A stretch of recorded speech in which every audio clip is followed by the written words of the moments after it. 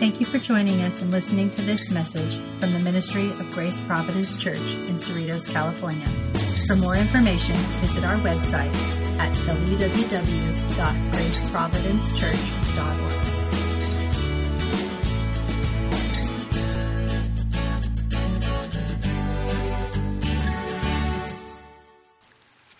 Okay, we come to this last section of Romans 14, verses 13 to 23. Therefore, let us not pass judgment on one another any longer, but rather decide never to put a stumbling block or hindrance in the way of a brother. I know and am persuaded in the Lord Jesus that nothing is unclean in itself, but it is unclean for anyone who thinks it is unclean. For if your brother is grieved by what you eat, you are no longer walking in love. By what you eat, do not destroy the one for whom Christ died. So do not let what you regard as good be spoken of as evil. For the kingdom of God is not a matter of eating and drinking, but of righteousness and peace and joy in the Holy Spirit. Whoever thus serves Christ is acceptable to God and approved by men. So then, let us pursue what makes for peace and for mutual upbuilding. Do not, for the sake of food, destroy the work of God. Everything is indeed clean, but it is wrong for anyone to make another stumble by what he eats. It is good not to eat meat or drink wine or do anything that causes your brother to stumble. The faith that you have, keep between yourself and God. Blessed is the one who has no reason to pass judgment on himself for what he approves. But whoever has doubts is condemned if he eats, because the eating is not from faith. For whatever does not proceed from faith is sin. So let me just recap one thing concerning this passage from last week. To understand Romans 14, we need to realize that in the church community at Rome, there was tension between the Gentiles and the Jews. And the Jewish people are regarded by Paul as weak in this passage, and the Gentiles as strong. It's key that you understand this, because this is the background. The tension between them was because the Gentiles could eat anything and drink anything, and they didn't observe days. Every day to them was the same.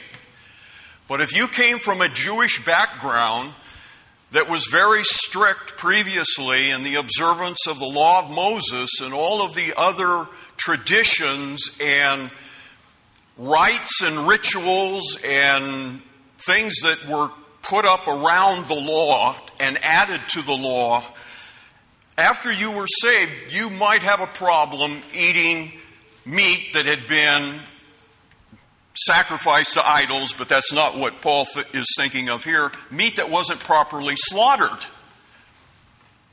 That is, the blood wasn't drained from it. And you would have a problem eating that food. This was a very important thing to even Jewish Christians. Now, we know from the book of Acts the struggle that they went through in the early church regarding that. Remember Peter? In Acts chapter 10, he had that vision. And he, being a faithful Jew, he was horrified at the thought of eating any of those animals that came down on the sheet that God told him, go ahead and eat them. What I've cleansed, you can eat any of it. Oh no, Lord, I can't. And it took 3 times for him to see the same vision in order to convince him that everything now was okay to eat. Well, that was the Jewish mindset, even after becoming a follower of Christ, because they were not yet able to embrace the liberty that Christ gives us from the law of Moses and from all those rituals and requirements. The Gentiles had no problem. And so there was this tension in the church, and Paul wants to bring unity to the church at Rome. He wants peace among the believers there. So that is the background to Romans 14. And now we're pressing on now to the second half of this passage, where Paul primarily addresses the strong here. And he identifies himself with the strong. He's with the Gentile believers. They have the right idea of liberty in Christ. They can eat and drink anything. Paul later tells us that in his other epistles, that there's no unclean thing now, if we receive it with prayer and thanksgiving. So Paul is addressing now exclusively, almost exclusively, the strong and how they need to be walking in love toward their brothers and sisters at Rome. So this whole passage is really to help us to handle the conscientious differences that exist among Christians with regard to things that we would consider non-essentials. Things that don't make a lot of difference, really, when it comes down to my standing before God. Because there are a lot of views, a lot of different ideas about, well, shall I celebrate Christmas? Or is it wrong? It's got a pagan background and so on. And so you may have a struggle there. Well, Paul talks about the observance of days. It has many applications about women wearing cosmetics and that kind of thing. That would be a non-essential. That's a matter of indifference, and there's different opinions about that. Some churches say, absolutely, women should not wear any cosmetics. So what is the problem in churches is that those things that don't really make a lot of difference, they become a test of orthodoxy and fellowship with some Christians.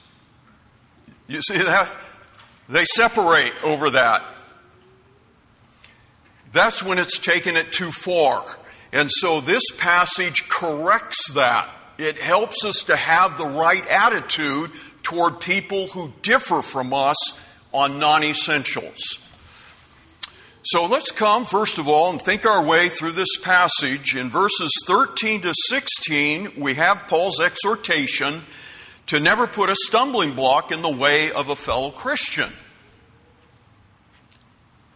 Now he begins by saying, let us not pass judgment on one another, and I think that's just transitional from the previous verses 1 to 12, where he talked an awful lot about passing judgment. To now he transitions to putting a stumbling block before another Christian. So what is the idea of a stumbling block? Notice he uses two words here, but rather decide never to put a stumbling block or a hindrance. Well, these two words are found together in other places in the New Testament and actually in the Old Testament. But what it comes down to is talking about something that is offensive and that causes another person's downfall. You know, the Lord Jesus Christ himself is a stumbling block to his own people. They totally tripped over him and fell. And it was their downfall. Remember, Mary was told in Luke chapter 2 by the angel that this child, it wasn't spoken to Mary. Yes, I believe it was actually. That this child is set for the fall and the rising of many in Israel. The Lord Jesus Christ is going to have an impact on not only his own nation, but on the world itself, either lifting people up or bringing about their downfall and their ruin, depending on how they respond to him, of course. So this is talking about what is offensive, what can really hurt someone, their downfall. We're not talking about a little trip and stumble. We're talking about a serious consequence that comes about as a result of a stumbling block. Now notice what he says in verse 14. Just listen to how sure Paul is. There's very strong language here concerning his own confidence in what he's telling these people. I know and am persuaded. He uses that language in Timothy, doesn't he? I know and am persuaded, Romans 8 as well, in the Lord Jesus, that nothing is unclean in itself. This is how we know that our interpretation of Romans 14 is correct, that it's a problem between the Jewish people and the Gentile. This text right here. Because this is the language of Moses, unclean. Actually, the Greek word simply means ordinary or common, but in the context of Moses and the law, it meant what defiled you, what was profane or unclean. In other words, if you ate something that was regarded as unclean by God, you were defiled, and this was a horrific thing in the mind of a Jewish person. He wanted to preserve his relationship to God and be faithful to the covenant that he was in with God, guarding the sacred space that they were in, and the line of demarcation that separated the nation of Israel from their neighbors. They wanted to maintain that distinction. And so everything that was unclean and defiling, they couldn't have it. They couldn't engage in it. It was absolutely forbidden in their mind. But Paul says he's convinced that in the Lord Jesus, nothing is unclean. Listen to that. This is amazing change from Old Testament to New Testament right here. And it's in the Lord Jesus. In his relationship to Jesus Christ, this is the way it is for Paul. So who is Paul aligning himself with here? Clearly it's the Gentiles. He's with them. He's with the strong. But he totally understands the weak because he is a Jew himself. He knows how they think. Nothing is unclean or defiled. Jesus showed that to Peter in his vision, as I already mentioned. Listen to what Paul says in 1 Timothy 4:4. For everything created by God is good, and nothing is to be rejected if it is received with thanksgiving. And that's the context of food. So this is what he's talking about. Nothing is unclean. Everything is fine diet-wise. You can eat anything you want. It's not going to change your relationship to God. God doesn't look at things like that anymore. And even in Mark chapter 7, in that context, when Jesus was answering those, saying, you're eating that's defiling. And Jesus says, it's not what a man takes into his stomach that defiles him. It's what comes out of him, out of his heart. The food simply passes through us and it's gone. It's what comes out of a man's heart that defiles him. And then Mark has, in his text, a comment on that passage in Mark 7, verse 19. Thus he declared all foods clean. So even in Jesus' teaching, way back during his ministry, he was asserting this and teaching this same thing, that no food is defiling. It's no longer about diet or days, for that matter. Verse 15. For if your brother is grieved, now the word grieve here is too soft. This is not talking about a momentary kind of feeling of sadness over something. This needs to be translated in a much stronger way. This is the idea of being deeply hurt and distressed over this. A brother being really, really negatively impacted by another Christian eating something that he was horrified at the thought of eating. If your brother is grieved by what you eat, you're no longer walking in love.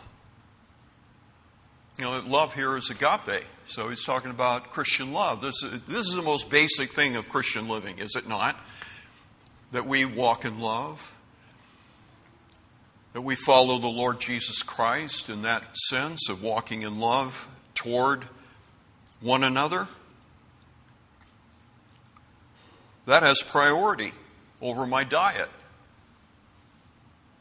I can't let my liberty in Christ about what I eat, the kind of food that I eat, supersede the basic principle of Christian living. It's not more important. I have to be willing to temper this, to limit myself. Now, Paul's not asking us to give up our liberty.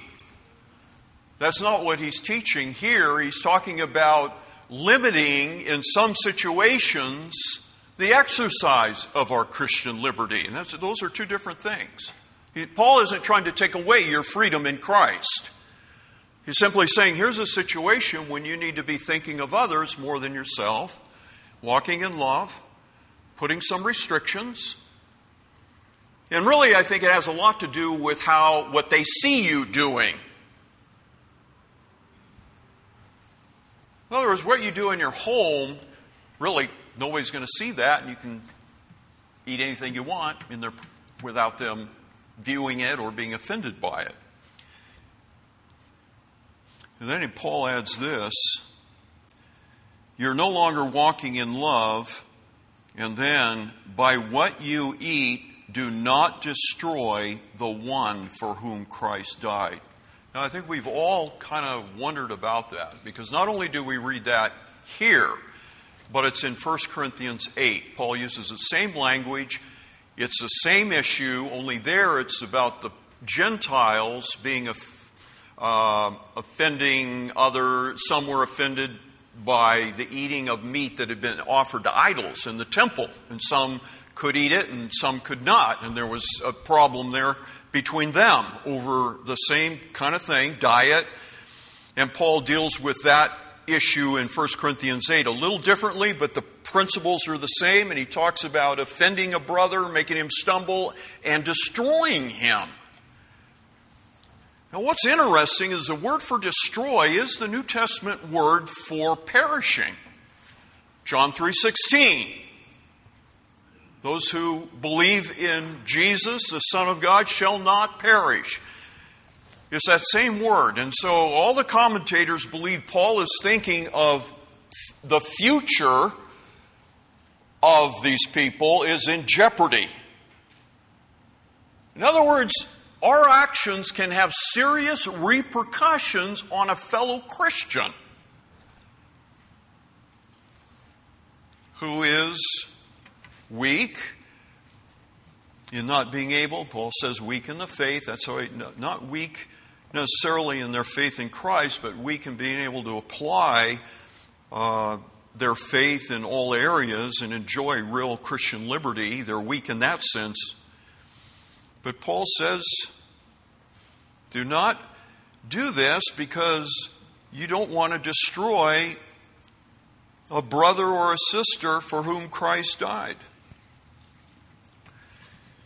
So our actions have the potential for really hurting somebody in the ultimate sense, eternally. Eternal ruin is in view here. I agree with that. Now, how does that come about? How would that possibly happen? I was trying to think of an application in a different way. So by the sin of, let's say, a well-known pastor, he falls into gross sin, and we've all heard about it, the impact of that on the weaker members of the church could be devastating. People would leave the church, walk away from Christ, some of them. Say, I've had enough of this. I don't believe this anymore. Look at what the man who's been leading the church, what he did. And it could lead to them just walking away from Christ, abandoning the faith, not persevering. What's the end if we do not persevere in the faith? We're not saved. Many people have started the Christian life, made a profession of faith, but they don't continue to the end. They might go for a while, but then they give up, walk away from it. Were they saved? No, they were not saved. Doesn't matter if they prayed the prayer a dozen times, went forward in the church, did all those things. They did not have a true regeneration experience that changed their life permanently because they gave up their faith. And that is proof that it was not real to begin with. But nobody knew that because on the outside, everything we could see looked legitimate, looked like they were sincere, real believers. But the lack of continuing and abiding in Christ. Remember, Jesus said you have to abide in me. If you don't abide in me, you're a branch that's going to be cut off. That branch is going to be snipped off by the Father. And those branches are going to be gathered and burned in the fire. It's essential that people who profess faith in Christ, that they continue in the faith. There's no salvation promised to anybody who does not continue. Matthew 24, but he that endures to the end shall be saved. That's the teaching.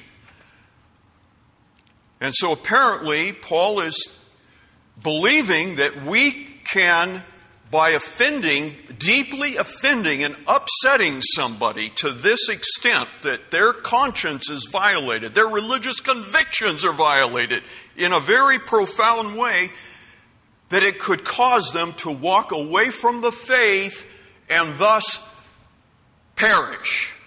But Paul reminds them, they're in the church. These are the people for whom Christ died. So his conclusion, verse 16. So, do not let what you regard as good be spoken of as evil.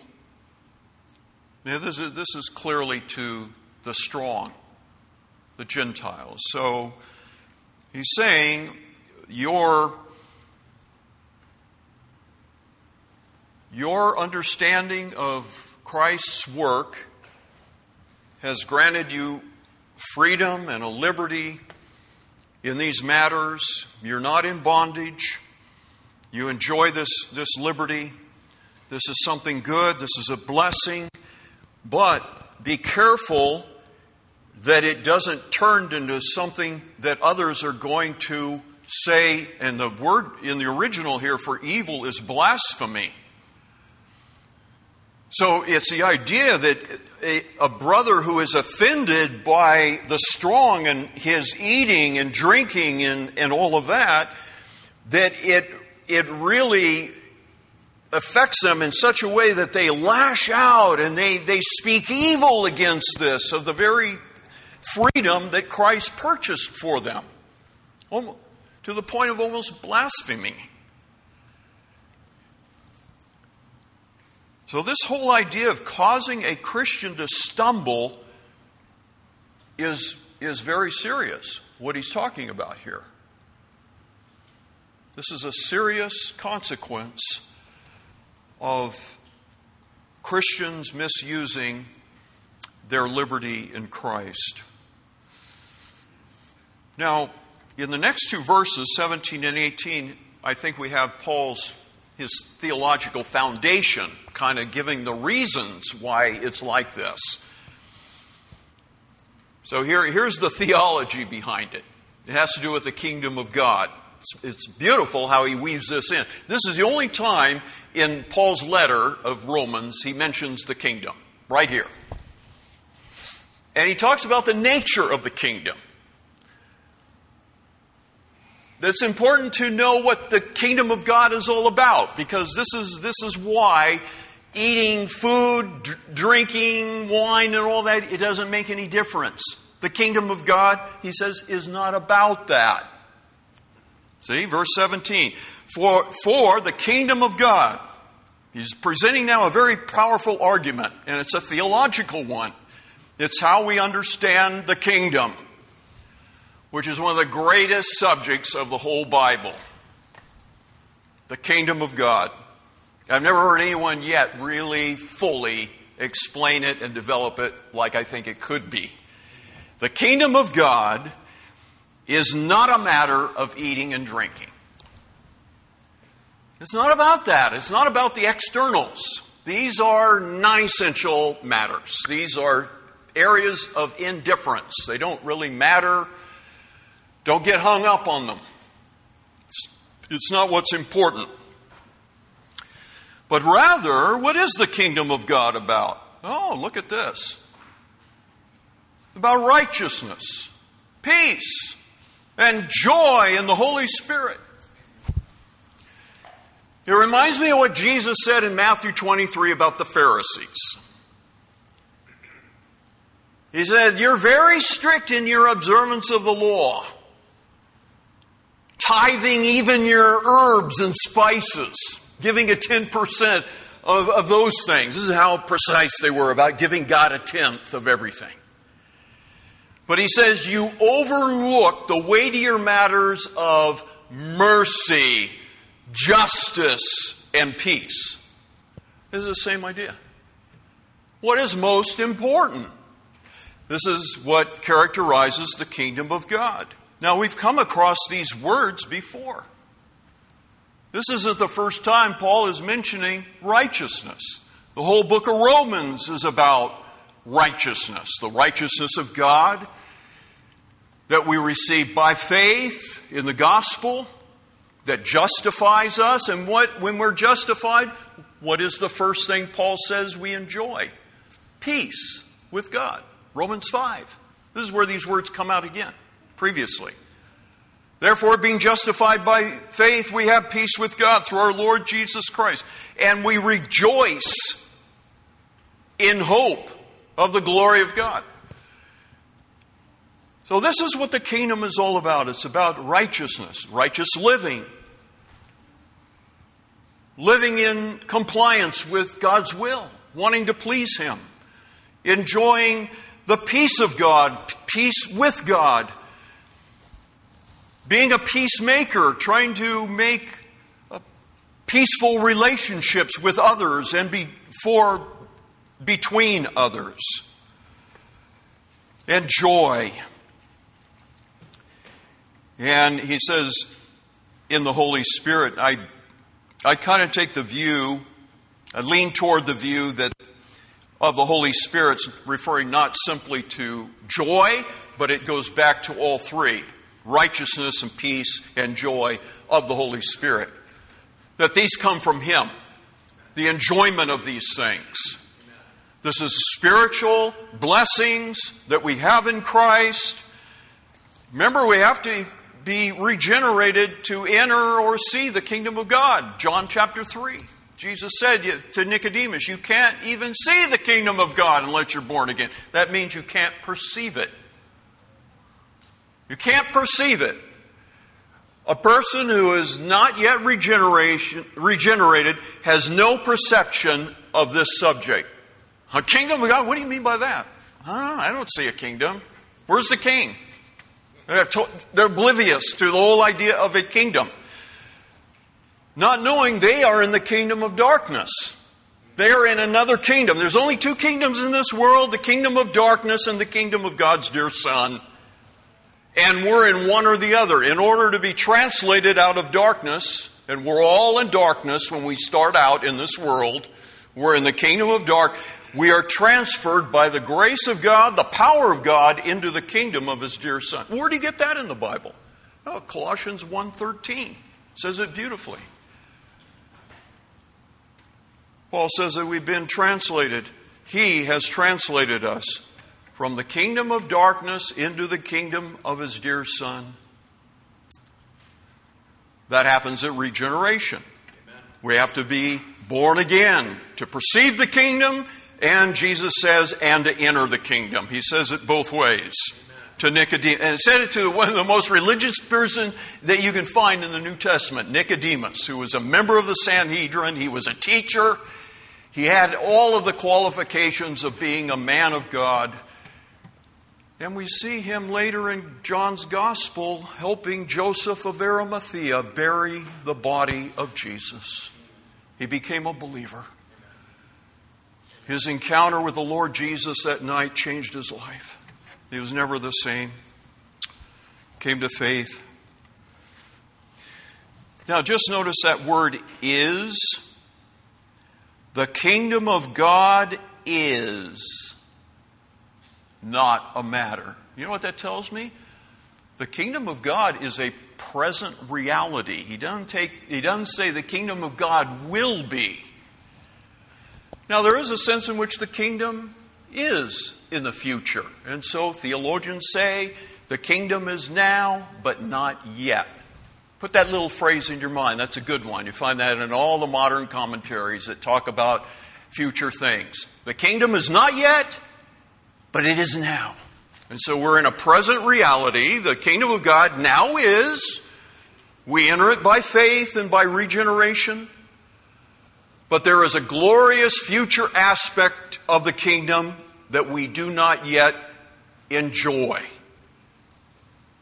This is the great hope of the Christian, entering the kingdom in a new body and so on. Now, verse 18. Whoever thus serves Christ. Now, just notice how he casts this. He's been talking about not making your brother stumble. This is his language. Now he flips it around. He's going to put it in a different way. He now is talking, he's putting the whole thing in terms of he who serves Christ in this way. I'm glad he does it like that because he's reminding us. Don't get caught up, I can't do this, I can't do this. No, you got to think of it. This is all done in service to the Lord Jesus Christ. We do it as His people, as His servants. This is to move us to want to do it willingly and with joy, because it's ultimately for Him, to please Him. Yes, I'm concerned about my brother, my sister. I don't want to hurt them. I don't want to injure them spiritually. But I don't want to just make that my whole focus. I want to understand this is how to make the kingdom of God my focus, and doing it in a way that is acceptable to the Lord Himself, to the King of that kingdom. So He is pleased with it. It is an act of service to Him. Whoever thus serves Christ, notice, is acceptable to God. In other words, God is pleased with this. This is pleasing to the Lord. And Paul even adds, and approved by men. That's interesting. Because he's making a norm for Christian behavior out of doing something that the generality of mankind would look at as praiseworthy behavior. That is worth doing. If the majority of people who are good, kind-hearted people, and they can look at this and make an objective judgment on somebody's behavior, they're going to look at it and say, you know how he acts, she acts, that is good, what they're doing. Sometimes the world will admit that. Though Paul uses that as an argument. Let your conduct be observed by others as approved by them, having their respect. That's a worthwhile argument. So, I just need to ask myself, does my attitude and my actions toward others look like I am a servant of Jesus, or am I serving myself? How does my lifestyle come across to others? How will they perceive me as a Christian, as a professing Christian? Hopefully, they'll say, he's a pretty good guy after all. I disagree totally with what motivates him, but I have to at least admit he was a good person. He did the right thing. Now, lastly, in verses 19 to 23, we have Paul's final exhortation here. And really, what he does in this section is he wants us to put the kingdom principles into practice. Essentially, what he said about the kingdom being not a matter of eating and drinking, but of righteousness, peace, and joy in the Holy Spirit. What the kingdom is all about, Paul now is going to apply that in his exhortation, that he wants this to be what really undergirds our behavior. So, he says, verse 19, "So then, let us pursue what makes for peace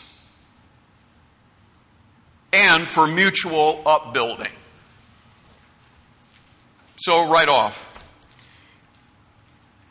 let us pursue. Let's diligently follow.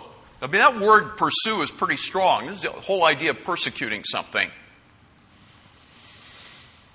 A persecutor is somebody who pursues. He tracks them down. He's very diligent about it. So, Paul's talking about being diligent to follow after what is going to encourage and facilitate peace with other people. Why would Paul say that? Well, because there was some unrest in the church at Rome. This is why he would say this. He must have Paul's not in Rome. Remember, he's writing this letter, dictating this letter from Corinth. Yeah, this is where he sent Rome. This letter from Corinth. So he's some distance away, but he hears through the grapevine this problem in the church. So he's encouraging now their diligent pursuit of what is going to really facilitate peace with other people, although there are these differences that exist between them. And he adds to pursuing peace what is mutual upbuilding. This is Paul's word he uses many, many times. The word for edification, that we translate edification. It means to build up. It's the opposite of tearing a building down. It's building up. This is how it's to work among Christians. We're to be concerned about edifying one another, building one another up, helping one another, encouraging one another. Not in criticizing, not in tearing down. Criticism comes very easy to many of us. When you have that bent in your personality to think negative anyway, which I admit that's how I am. I always think like that. It's hard to flip that switch sometimes and to try to put it in a positive light. But Paul wants us to encourage one another and build up each other. So, sometimes the disagreements between Christians over these matters of indifference leads not to building up, but to tearing down. Demolition is going on in the church in some places. Pretty sad. Tearing one another down. Now, verse 20, do not for the sake of food destroy the work of God. What's he talking about? The work of God. Well, he's talking about the believer. The believer is the work of God. Ephesians 2:10, we are His workmanship, created in Christ Jesus for good works. We're the work of God in a couple of senses. The most basic, by virtue of being His creature, you're a creature of God. Do you think of yourself like that? God made me. I mean, one of the first things you teach your children when you're teaching them the kids' catechism. Who made you? God made me. What else did God make? All things. Why did God make you in all things? For His glory. I remember taking the kids through that. Over and over again. Teaching them the question and answer form. They may not get it at first, but give them a few years and some of that will click in, and hopefully they'll begin to think of themselves as creatures of God. So basically, we're the work of God. We are the product of God's work by virtue of creation and our recreation in Jesus Christ. You're the work of God.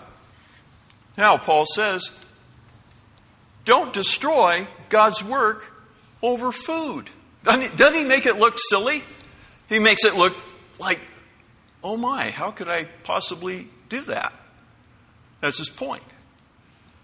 He's trying to bring us around to see that this is the wrong way to approach it. Don't tear down God's work over such a trivial matter as food. He adds,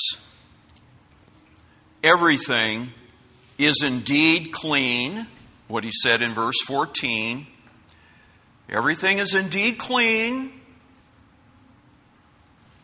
but it is wrong for anyone to make another stumble by what he eats.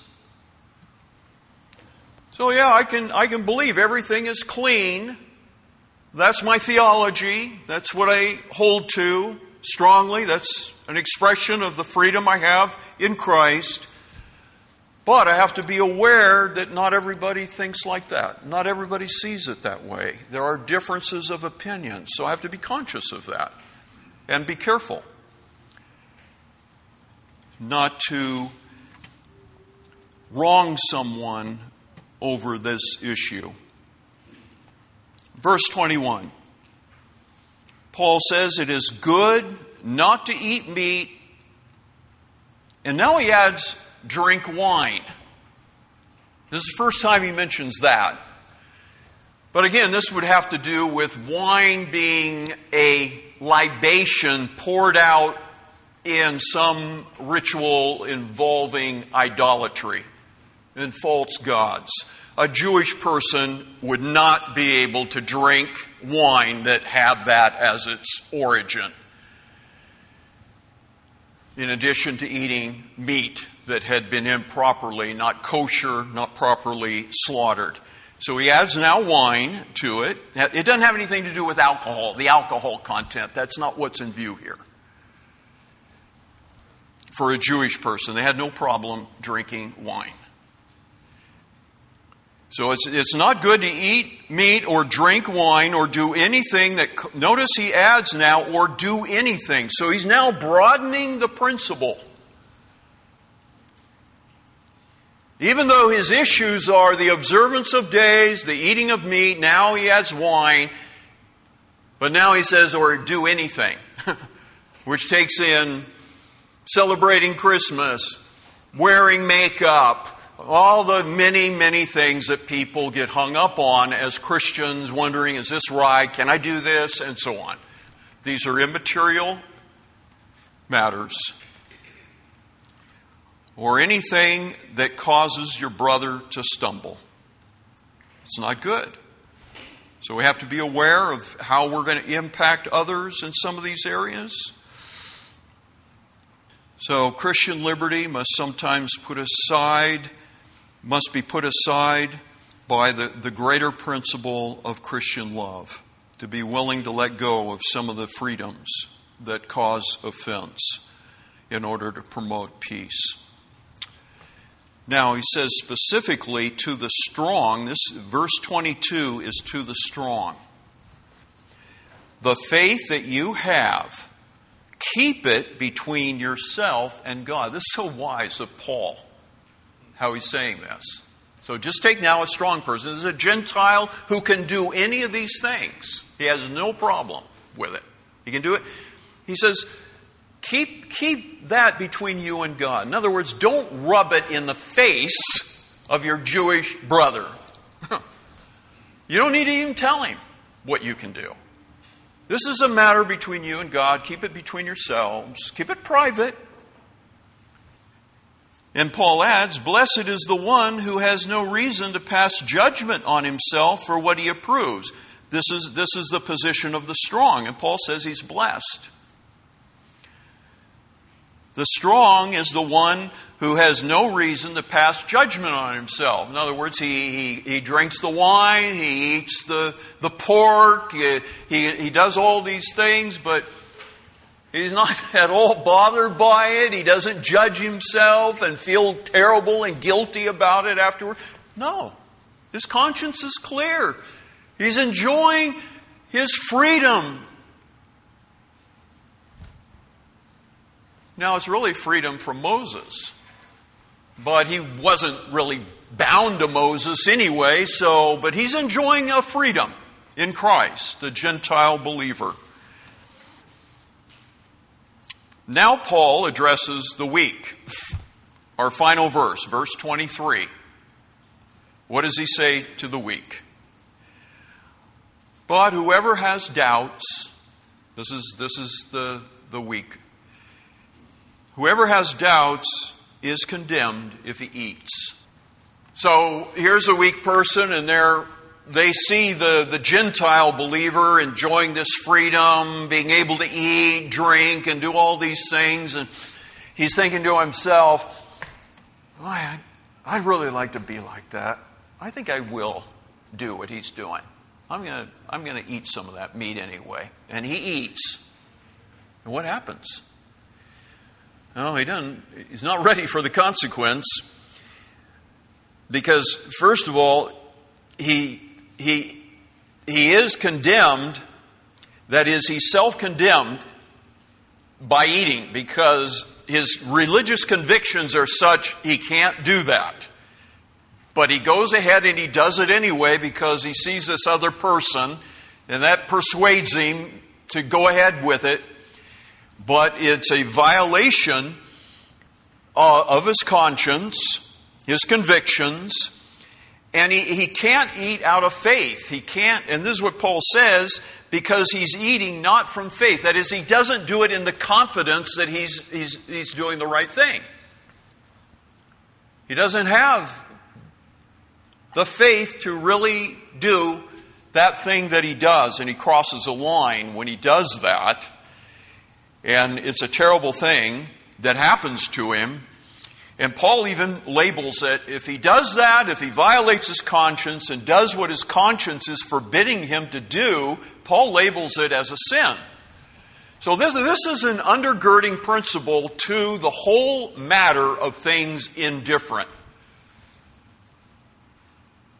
There was a time, I can tell you this about myself, when I could not drink alcohol in any way. And looking back on it, I missed the opportunity to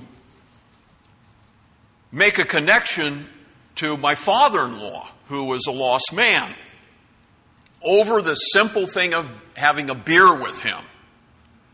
But I say, oh no, I can't have a beer. It was offered to me, but no, not going to drink that.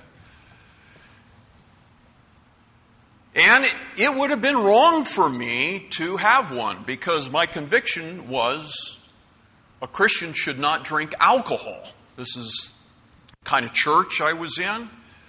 This was a conviction of the school that I went to, the Bible school. And so I had this very strong feeling about it. Well, over the years, became very liberal on that. Yeah, that has been lifted. I don't view it like that anymore. I see that they drank wine in the New Testament. Alcohol is not a sin. What's a sin is drinking not in moderation. Getting drunk. And so on. That's what the Bible forbids. So, I've been able to loosen up a little bit and can have a margarita when I go out for Mexican food or have a beer. I don't drink to excess ever. But that was a change in my own life that fit this. it would have been a violation of my conscience and a sin 40 years ago. But it isn't now. So you know what has to happen? Sometimes our conscience is not correctly enlightened or educated. We have a false conscience because of things that may have been imposed on us growing up, not really from the Word of God. But these become then issues to us. And what has to happen is our conscience needs to be enlightened with the Word of God. And this was true of the weak in Paul's day. The Jewish believer, he just did not grasp yet that liberty that he has in Christ from Moses. He needed the book of Galatians to help him.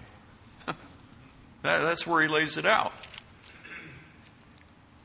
And so it's a process. So sometimes when you feel guilty about something, other people look at that and say, why are you feeling guilty about that? That doesn't seem to be very serious to me.